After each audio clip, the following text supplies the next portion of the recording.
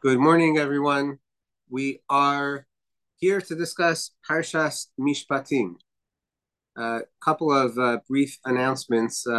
We are just now, I was just now informed of the passing of the mother of Doris Buzaglo, and it's a sad day, obviously, in their family, and we share them and wish them a great comfort. Her mother's name is Berta Batlea, and the funeral is today. In addition to that, we are davening for refuah shlema for the son of one of our dear friends and alumni. His name is Shmuel Yaakov Nasanel Ben Sarah, and his surgery, apparently a serious surgery, should progress well. And now we'll begin our class just with those brief announcements. Actually, I should just mention one more housekeeping item because unfortunately Frida Greenbaum could not join us today. So I want to mention that we have several events coming up. This evening we have a very interesting event here in Miami Beach in the neighborhood that's called Aqua. If anybody wants more information, you can look on the WhatsApp chat and it talks about it there. I'll be doing some Torah talking, be a presentation by Itzik Stern, returning from being a sniper in Gaza for 60 days. And obviously that is something very interesting. And over the next week or two, we have other events. So just please don't get confused. We have different things going on, but we are still maintaining our normal shiurim. So for today, I have chosen a rather difficult topic. Again, it's Parshas Mishpatim. The title for today's class is In Hashem's Hands, with a question mark. This month, the month of Shabbat, is dedicated by Frida Greenbaum in memory of our beloved parents, Enya, and Max Pinchas Filowitz, Holocaust survivors who on a daily basis taught their family unconditional love, honor, humility, respect for family and friends and community. Their commitment to Jewish traditions, open hearts, and home demonstrated their devotion to the survivor community, Eretz Yisrael, and served as an inspiration to their children, grandchildren, and great-grandchildren. And as we know, we are all benefiting from that inspiration, as Frida is generally the hostess of this class and spearheads many, many important initiatives and projects for the greater community here in South Florida and across the world.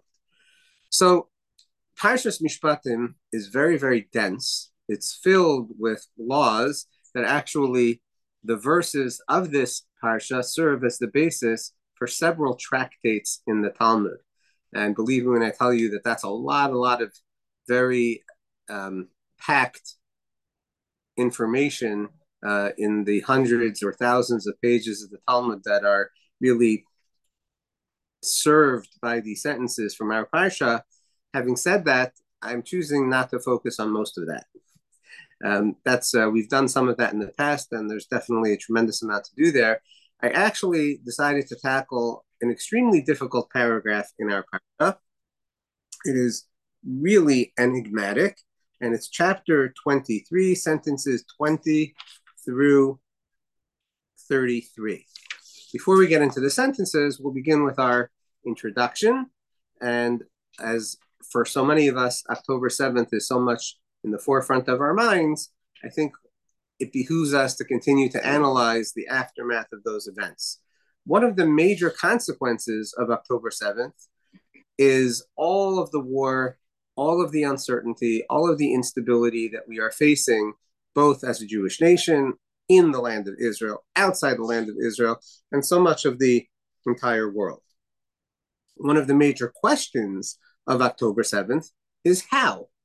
How did it happen that all the excellent intelligence sources and institutions of the Israeli nation failed to be prepared and failed to warn the armed forces and its citizens? How did it take so much time for appropriate military response and defense? Now, I recently had the privilege of spending a few hours with a very high-level retired IDF general who actually served as the National Security Advisor to Israel for 3 years. And honestly, he too was perplexed. According to this general, he said that this is a story that is yet to unfold and that much investigation of these issues needs to happen. So right now, this is an untold story. Okay, putting all of that to the side for a moment, from a totally different perspective, which is a Torah Judaism philosophical perspective, there is no doubt that the ongoing existence of our nation is due to Hashem's protection and clear demonstrations of Hashem's divine providence.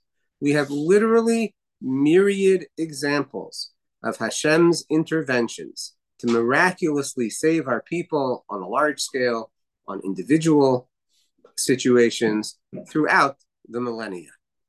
So the corollary is that when there is a clear absence of Hashem's protection, such as October 7th, we must ask that particular how question as well.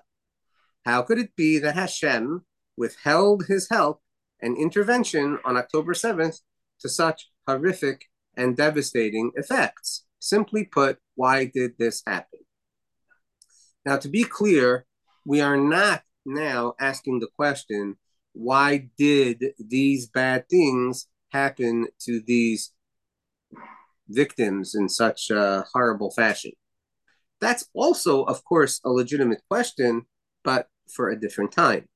The question we are asking today is why on October 7th did we clearly experience a temporary withdrawal of Hashem's protection? In Parshas Mishpatim, we find this incredibly puzzling paragraph to which I referred a moment ago that speaks of Hashem changing the way in which Hashem chooses to relate with us.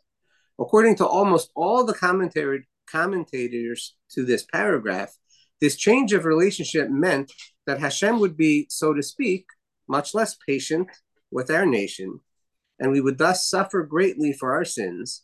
And this development came about as a direct result of the major sin of the golden calf.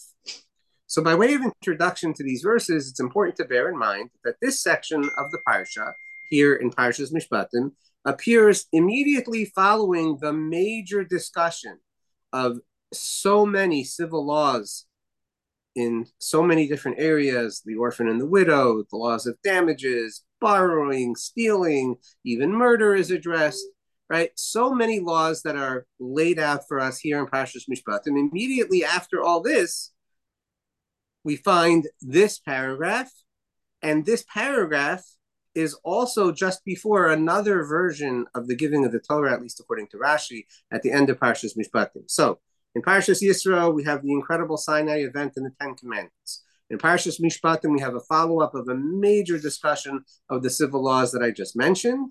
Then comes this really puzzling paragraph that speaks of a change in relationship with Hashem, followed again by another version of the giving of the Torah.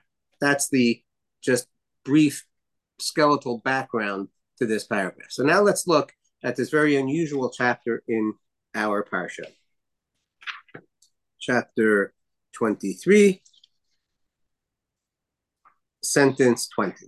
Says the Torah, behold, this is Hashem speaking, behold, I, Hashem, am going to send an angel in front of you to guard you on the road, to bring you to the place that I prepared. Be careful with him, listen to his voice, do not rebel against him, because he will not forgive your sins, because my name is in his midst. Now, just let's address a simple philosophical point, very important, is that, of course, the angel is only representing Hashem. And because the name of Hashem is in the angel, it means that he is representing Hashem. And therefore, not listening to the angel really means not listening to Hashem. So you should surely listen to the angel, meaning to Hashem by way of the angel, and do everything that I, Hashem, will say.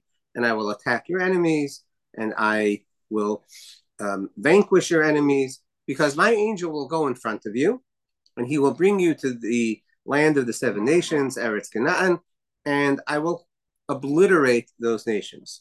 Don't bow to the idols of those nations. Don't do their idolatrous practices. Rather, instead, you shall destroy them, trample them, and break their monuments.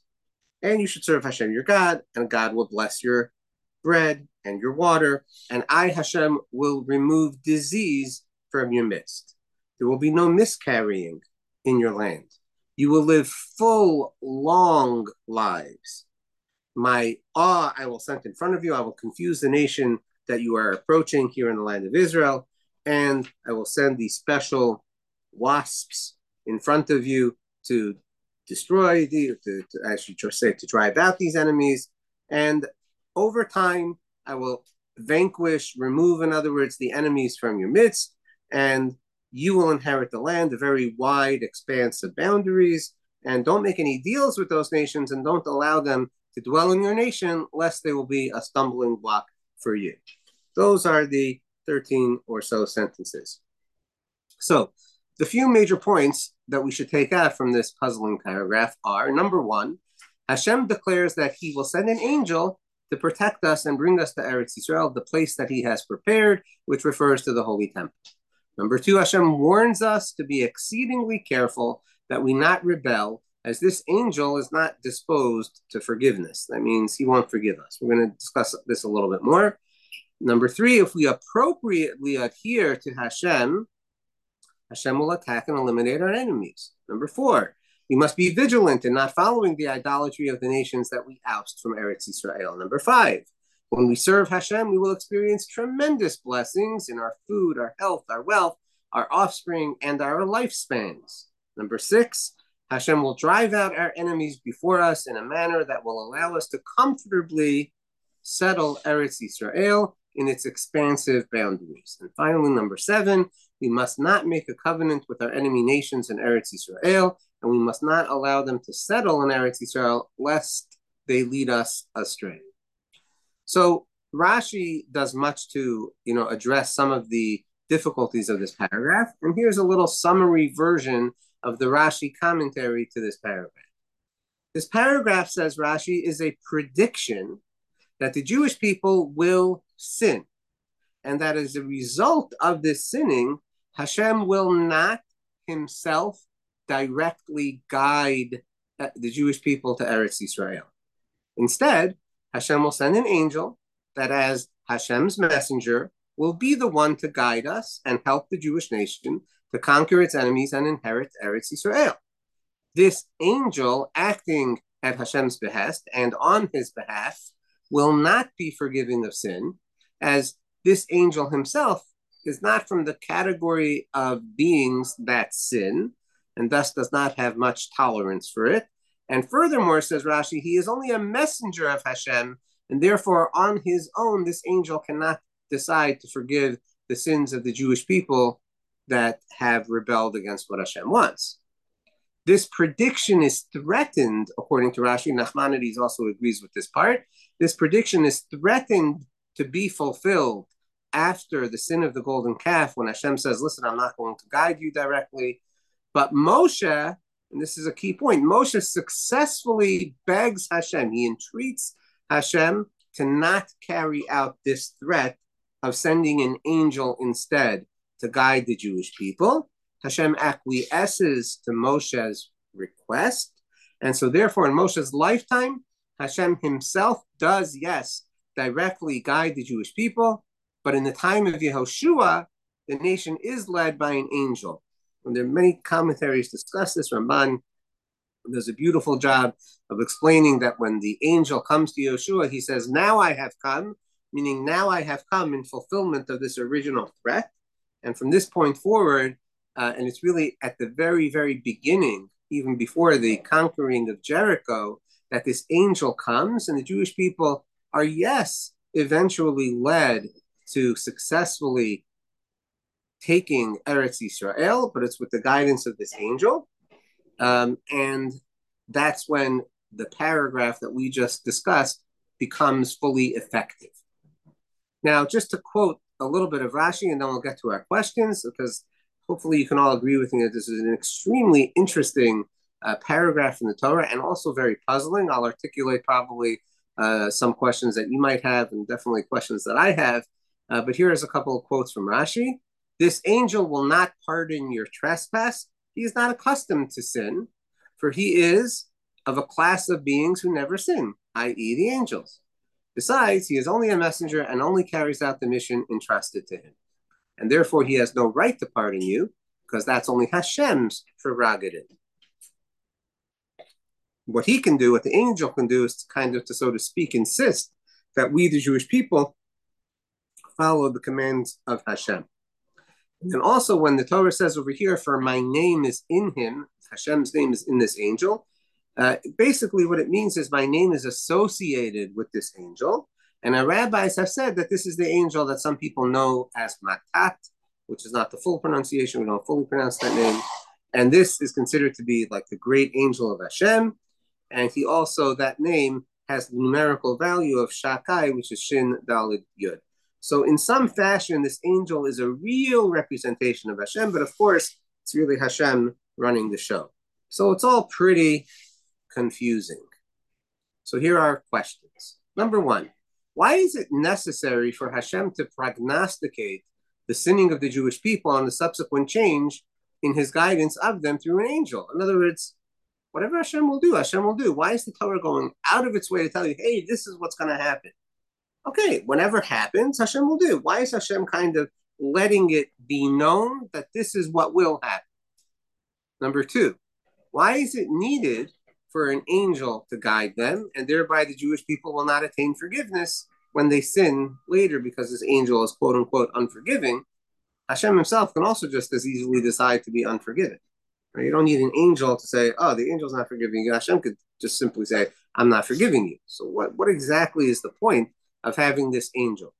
Number three, this entire paragraph is very disconcerting in that it seems to indicate that we Jewish people are going to have, and as we mentioned in the time of Yeshua did have, an arm's length relationship with Hashem. How can we understand this when we know that we daven directly to Hashem with zero intermediaries, right? Intermediaries would be considered idolatry. So this paragraph is spelling out very clearly, it's a very big paragraph in the Torah, right in the middle of the two versions of the Ten Commandments, that we're going to have an indirect relationship with Hashem, sort of an arm's length relationship. And there's going to be this angel. Like, how do we really understand that? Do we not, in our Shmona Esrei, daily stand directly in front of Hashem? Are we not speaking to Hashem directly in our prayers? That's the third question. And question number four, the blessings that follow our adherence to this type of relationship with Hashem, meaning the angel comes and we, God willing, do listen and don't rebel. So there are tons of really seemingly stellar blessings that follow. Very long lifespans is a pretty fantastic blessing. Blessing in all of our food and property, that's pretty fantastic. The vanquishing of our enemies, we would all love to see that. So it kind of sounds like that's sort of wonderful. So is there a more ideal relationship, or is this the ideal relationship? According to Rashi, this only gets instigated when there is sin, but it would seem that really shouldn't happen. So how are we supposed to understand what the net result is of what we're trying to achieve? Are we trying to achieve a relationship with Hashem with his direct guidance and no angel? Or is it okay and maybe perfectly fine to have a relationship with Hashem where the angel, so to speak, is more directly guiding us?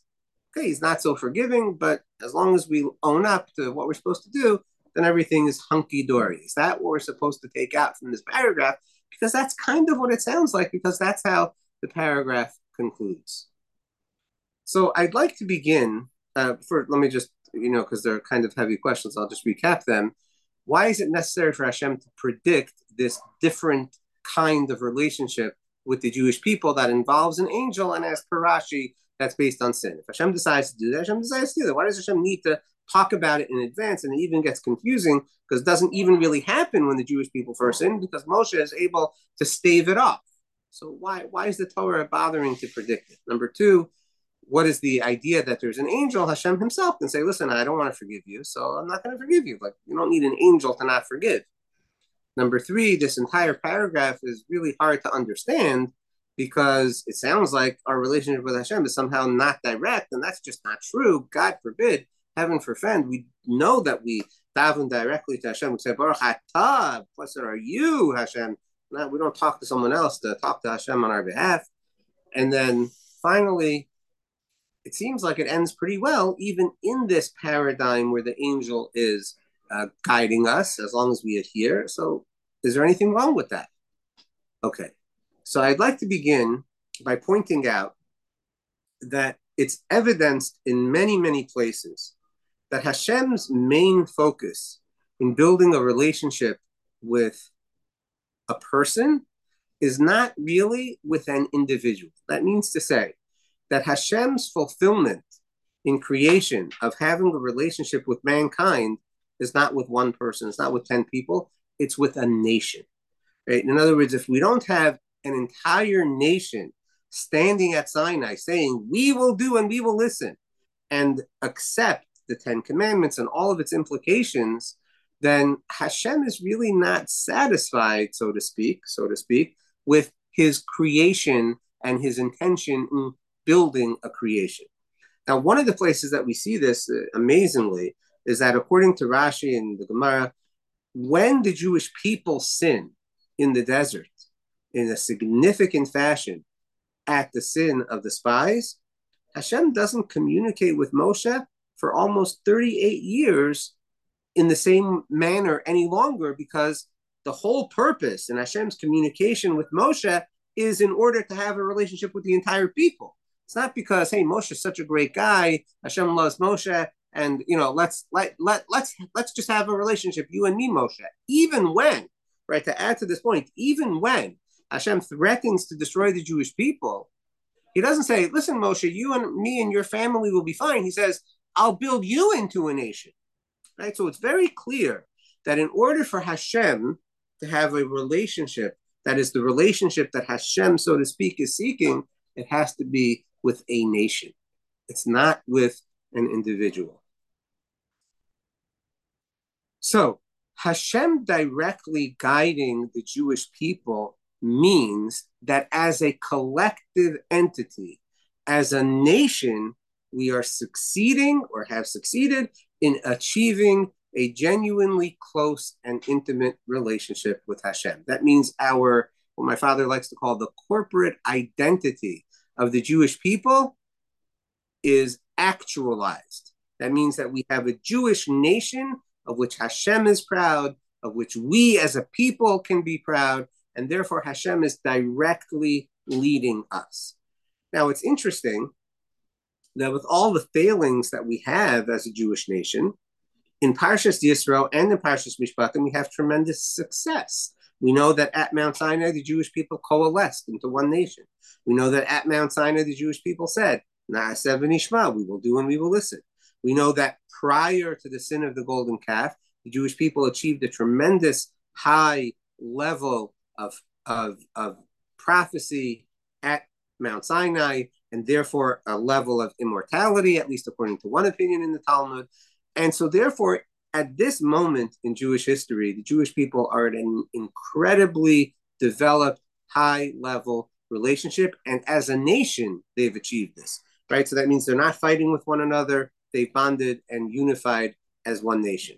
They are not doing things like, for example, seemingly at this point, incorrectly or improperly with the man. That's before Mount Sinai.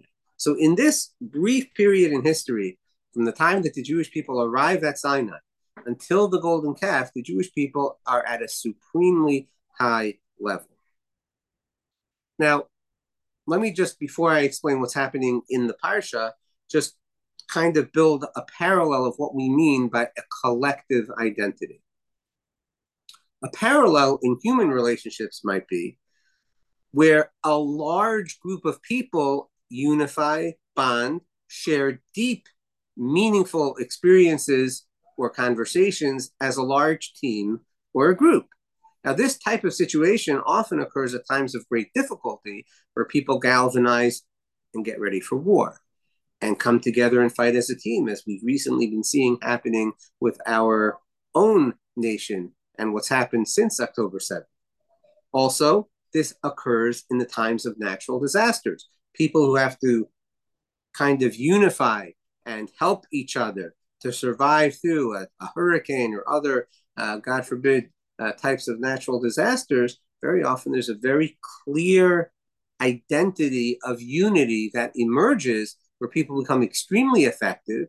They become extremely caring for one another. They're able to synergize and accomplish as a large group. That's what I mean by a collective entity and identity of success, right?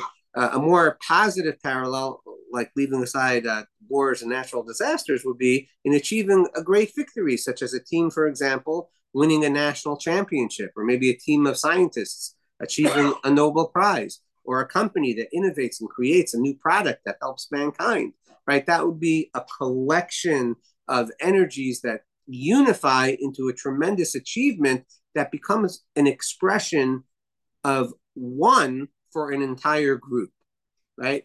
And another possibility would, let's say, be a community getting together and building a brand new building, a community project or institution.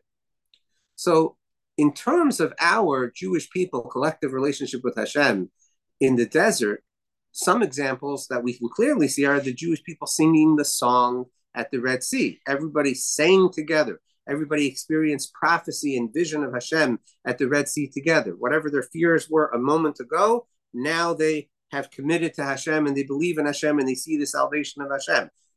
Obviously, the experience of Mount Sinai, right?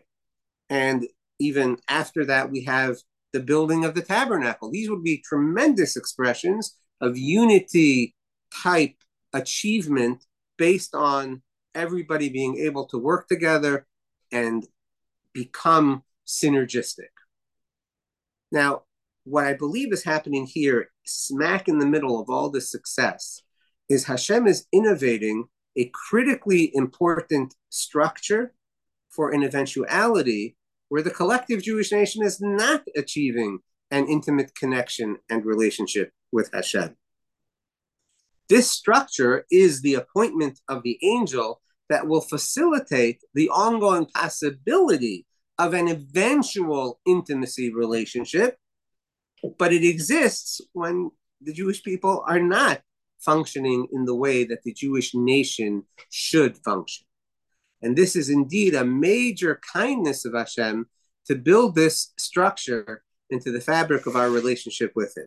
This is not unlike in a marriage where people decide, you know what, we're not getting along so well together. We can't really resolve our difficulties. Let's continue our lives together and come back and hopefully have a better conversation at another time. Instead of, well, this is not working, let's just end it. Right? We have to be able to weather imperfection in terms of the human experience, which is what Hashem amazingly does for us at the height of our success. At the height of our success as a nation, here in Parshas Mishpatim, after Mount Sinai event, after telling us all the laws that will really help us to achieve the perfection as a nation that Hashem wants for us to achieve, so that He, Hashem, can have a relationship with our entire nation, Hashem also says, by the way, when this is not all working out so well, there is a system in place where we can still maintain a relationship with Him. We'll need to be very careful because in a moment when Hashem is more distant from us, it's also a dangerous time, as we're going to be talking about in a second. But nonetheless, Hashem is committed to allowing a non-intimate existence with us so that we can yet achieve in the future a much closer and more intimate relationship with Him. So in this arm's length arrangement with His nation, Hashem will be, so to speak, more patient with certain types of sins that we have, because you know what? He's not looking so closely. This is a little bit like, my friend Joseph Racken gave me this beautiful example today. It's a little bit like a policeman not following you and watching if you're going 1, 5, or 10 or 15 miles over the speed limit. Whereas he might be sitting there with a radar far away where you don't see him, and you might be going 1, 5, or 10 miles over the speed limit, but he's not necessarily going to react. Now, when you start getting dangerous and 15, 20, 25 miles over the speed limit, so to speak, from a distance, then there will be a reaction. So the idea here is that when we are not as intimately connected with Hashem, we do have a more distant relationship with Hashem, but our sins are not as chutzpahdik on an individual level. They're just not as terrible because it's not as, so to speak, as strong of a slap in the face. However, what is critical is that as a nation, we never forget our Jewish identity, our Jewish purpose, and the fact that what we are trying to do is to eventually get to a much closer, intimate relationship with him. The purpose of the angel, as the first sentence here says, is in order to bring you to the place that I prepared. And that is not just general Eretz Yisrael, that's actually Beis Hamikdash. That's actually Kodesh HaKodashim. That's actually the goal, is to get to the most intimate level of relationship with Hashem. But when we forget our Jewish collective identity, the way that we're supposed to be supporting each other and helping each other towards that goal of building a much greater collective relationship with Hashem, we will not have Hashem's protection. Because he's not intimately guiding us. He is dealing with us at an arm's length relationship. And the main interest of Hashem is in us having that collective relationship with him. I'd mentioned this before, but I think it bears repeating. I remember hearing from Rav Yaakov Weinberg Zatzal many decades ago, at least at this point, it's, I shouldn't say many decades, many years, it's 3 or 4 decades ago, that he said the main merit of the Jewish people's miracles in the land of Israel, he was referring to the Yom Kippur War, the Six-Day War, the War of Independence, and many other things that happened along the way, was the refrain that the Jewish nation as a whole would collectively say and believe, Am Yisrael Chai. Am Yisrael Chai. That's the way Hashem looks at us. Hashem looks at us as we have a permanence. Now, here we should incorporate what we spoke about last week, which is Mount Sinai creates a collective consciousness of the Jewish people that Hashem exists, the Torah is real, Eretz Yisrael is ours, and today we're adding, and the goal is for all of us to achieve an intimate collective relationship with Hashem. That's the goal. That's what Hashem is choosing to relate to. Hashem gives us the Torah when we are unified, when we all say in one voice, Na'aseh or Na'aseh v'nishma. That's when Hashem is most connected with us, and that's when bad things simply will not happen to us, and that's when eventually we can achieve immortality, literal immortality. That's the ultimate goal. It's not so easy to always live on that level. And the Jewish people at the time of the sin of the golden calf were definitely balking at that level of closeness and intimacy with Hashem. They were choosing to set up a literal intermediary, God forbid, called the golden calf.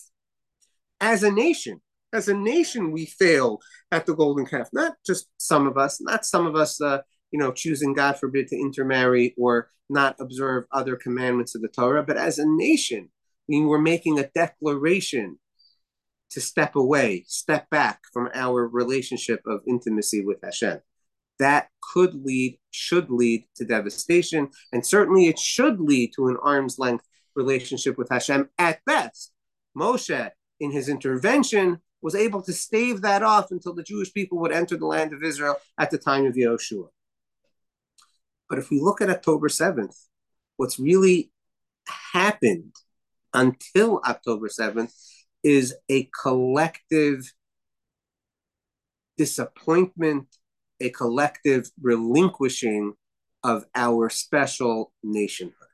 When we can fight publicly about political reform in the land of Israel, or we can agree that certain factions of our people will never get along, we are giving up on the collective unity of our people, and we are giving up, therefore, on achieving a collective, intimate relationship with Hashem.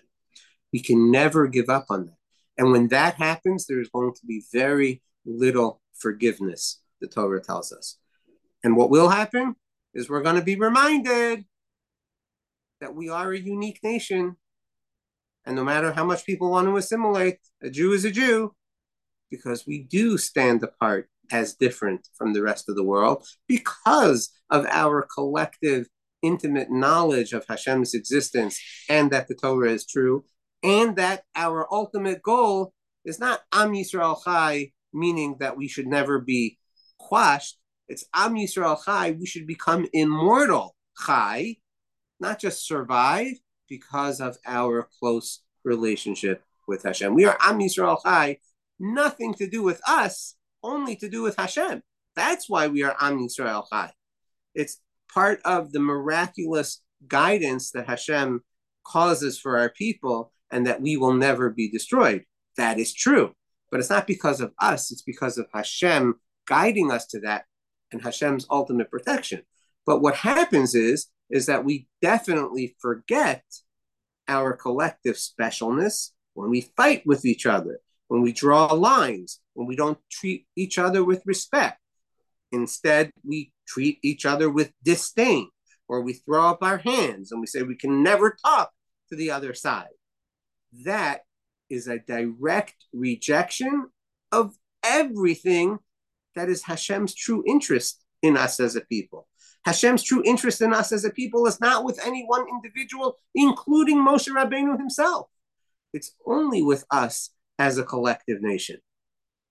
Now, one of the truths of our people is that when we do synergize and we do work together, we achieve unbelievable results. There is no nation like the Jewish people in the way that when they organize, when they work together, the results are truly awe-inspiring. That's all part of our unique heritage from our forefathers, the unique blessings from Hashem, and really because we have a deep, visceral connection with Hashem, so there's something just magical, call it spiritual, call it infinite, whatever you want to call it, that just emerges from our collective oneness. But when we forget that, Hashem has very little patience. That's when the Torah says, if you're not going to inhabit Eretz Yisrael by yourselves, if you're, God forbid, going to leave yourselves open to following in the ways of other nations, you will suffer. You will lose. Because the only way for Hashem's fulfillment in creation to be achieved is when the Jewish people are unified, and when the Jewish people are representing Hashem, when the Jewish people themselves recognize that the name of Hashem is intimately associated with the Jewish people. Yisrael, Kel, right? We ourselves have the name of Hashem in us. That's many other sentences in the Torah that I don't need to get into now. When we forget that about our nation, Hashem's special protection is gone. Because that cannot continue. We can have an arm's length relationship with Hashem as long as we ourselves are unified, and Hashem will provide that eventually we'll get to the Beis HaMikdash, which includes the Mashiach, etc. But when we ourselves lose our collective identity, which is the collective consciousness of the truth of Hashem's existence, the infinity of the Jewish people, the purpose that we have to be unified in order for Hashem to have the most intimate relationship with us, his protection can and will be suspended.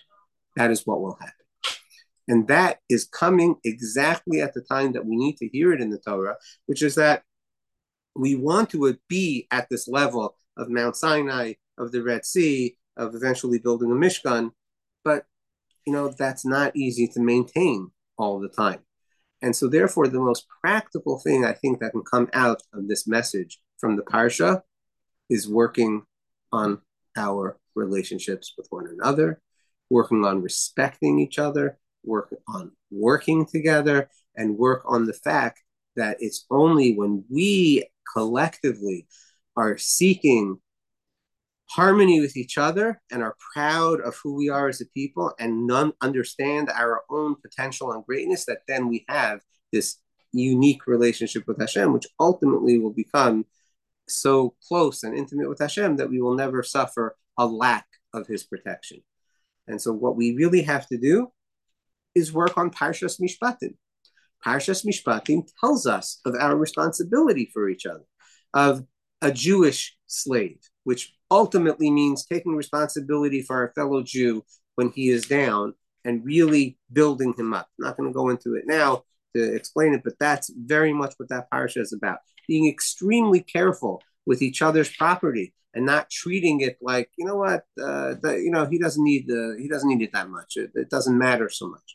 We have to work on these interpersonal laws of Ben Adam L'Chavero in order to really be able to be a collective nation that can synergize together, of which we can all be proud, and then Hashem can have a relationship with us. And that's why one of the very powerful passages in the Parsha talk about, God forbid, abusing an orphan or a widow, and the tremendous suffering that comes if we are not careful to not abuse or take advantage of the downtrodden. In halacha, we hold that that does not only apply to an orphan or a widow, it actually applies to every single person. Any person that you know that is suffering emotional pain or some history that they've had that are putting them at a disadvantage, and we don't care for them properly. Instead, God forbid, we treat them callously, or even worse, take advantage of their vulnerability. We suffer tremendously because of that. It's also why we have a very important commandment in our parasha to lend money interest-free to our fellow Jews. That's the kind of commitment that we have to each other. You know, for most people, lending people money without interest is crazy, right? That's why would I hurt myself to help someone else? I could use the money. I could make money. I want the security, right? No, that's the way we have to be building up our Jewish nation. If somebody's struggling along the road and his packages are falling off, we don't get to look away. Somebody's lost object is in the road. We don't get to look away. That's not the way to build the oneness. Other nations think that maybe it's an act of saintliness if you do that. In Judaism, it's a sin to not lend without interest. It's a sin to not return a lost object. It's a sin to not help a person whose animal is suffering under the weight of its packages. Even our enemy. Dr. Rothman is pointing out even our enemy, that really the enemy, we have to understand what that means. Okay, yes, that's the way the Torah phrases it. That's a good point. So the point is that this is all about appreciating our collective nationhood, because that's the only way to truly achieve intimate relationship with Hashem. So what this paragraph is telling us is that Hashem will provide for our Jewish people being imperfect. But there's almost zero tolerance for our Jewish people to not appreciate one another and not be working towards our collective oneness. Let's take questions or comments, either in the room or anywhere else. So it's more important, like, because wasn't there a time in Jewish history, I forget now when, but the Jewish people were sinning left and right, but they were on all the wars and like in the times of the Rebbetzin Begelman is pointing out is that there have been times in Jewish history that when we collectively unify, even if we're not really following in the ways of Hashem, I need to do some research on that. I really should have done that before, that we still achieve success. Obviously, that's not the goal, but Hashem still allows for us to achieve success. And we know this principle of unity is extremely important in general, but it's even more so for the Jewish people. In general, we find it, for example, by the generation of the dispersion who was looking to get along with each other versus the generation of the flood that were looking to hurt each other.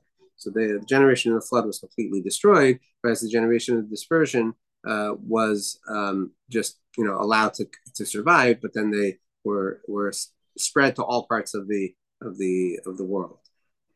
Yeah, so something along those lines. Why doesn't it talk about that here, about how important it is to unify? So I'm saying Parshas Mishpatim, laying out Parshas Mishpatim is really telling us about the importance of how we work together and how careful we have to be with each other. Not so much to be us and Hashem. Right, correct, exactly right. And we have a different problem vis-a-vis us and Hashem, which is idolatry of the nations of the land of Israel, but it's not about the general laws of man to Hashem, it's really the laws of man to man. It says that if we let the other nations lead us astray, then Hashem won't be with us, but that has nothing to do with unity. No, so in the land of Israel, it's especially a problem because what's really going to happen is that then we become disunified. In the land of Israel, that itself is a particular problem. hostility with the Arabs or anything. No, but we were becoming disunified. Right, but I'm saying it's not that anybody was going astray with the nation, the foreign nation. Well, I mean, there's a lot. I mean, definitely assimilation is a major issue, and secular values is a major issue for sure. Yeah, that does prevent our unity as well. Yes, Mrs. Kanoff. I'm meeting So, this. Dr. Robbins, was it, that touched on an interesting point? It's kind of in the news now because the architect of October 7th, who was in Jewish custody and at the time was operated for a brain tumor and subsequently was released and then became the architect of this horrible terror. It seems that his sister or his close relative was recently in a Jewish hospital, and there was some concern about the child-giving processes or the baby or something. And there was something about how the Jewish nation, Israel, was expending its resources to save her and her child. And Doc got a few negative comments, and I didn't comment negatively, but my brain was kind of going in a negative direction. So if there is something actually about taking care of your enemies, loving your enemies, doing for your enemies, then I'll just have to add that to the list of things I have to work on. The list is very long, but what is there something? What is that? I actually am not really familiar with that. Can you tell me a little bit more about that? Okay, again, and very broadly, I don't, Yawa Sinwar, whatever his name is, the architect of October 7th.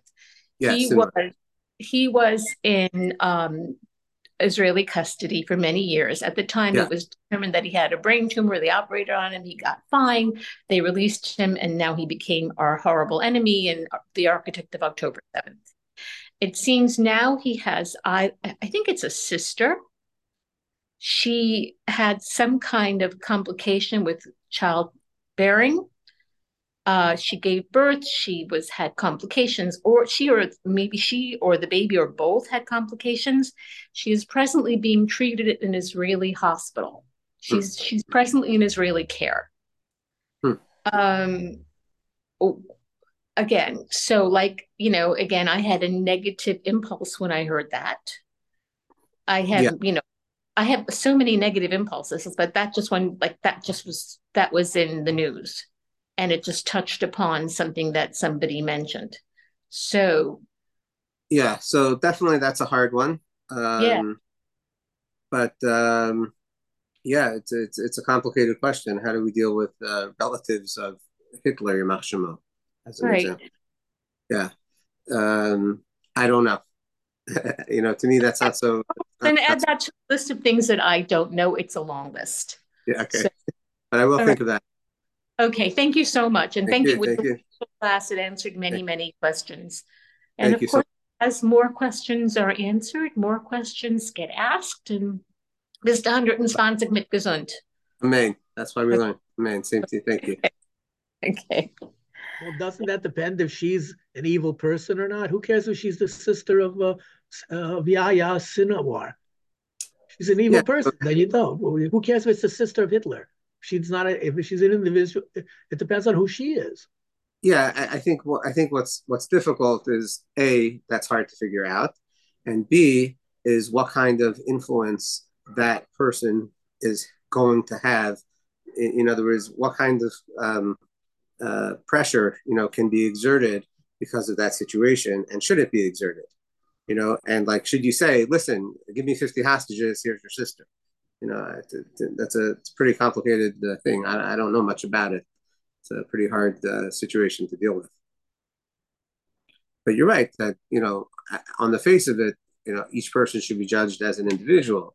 But what's happened in, this war and many other wars, it's very hard to ascertain who is the enemy and who is the innocent. And so it just gets even more complicated the closer it gets to what seems to be the architects of the evil.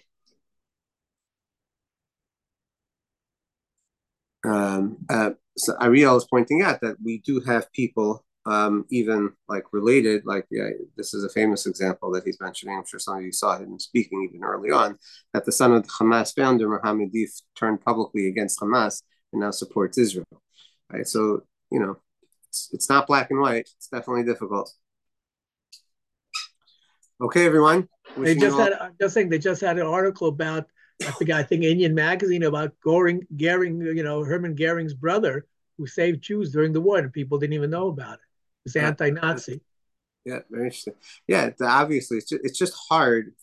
One of the real hard things in general is that we're so much not in the know. It's just hard to know things from our vantage point. We're not there. We don't really know what's going on. But they're not asking shilas anyway. I mean, if it's not something to wrap your head around, they're not going to go to a rav and ask a shilah. So the Israelis have this cockamamie idea of their moral code, which is not the Torah's moral code. Many times they go overboard. Torah, for example, Torah Neshek. Ooh, they made this up, Torah Neshek. That you got to go and they do a bunch of stuff that halakhically you don't have to do. That's their problem because they don't follow the Torah. That's how they get all warped brains when it comes to morality. I think that there's a lot of different people, and I wouldn't maybe just say that's everyone, but yeah, definitely we don't have a system where that's being led all the time by Torah. There's no question about that. That's not the system. Hopefully, some people are trying. Okay, to be continued, everyone. Sorry. Thank you, Rabbi Akiva. Thank you all. Thank you. You did okay?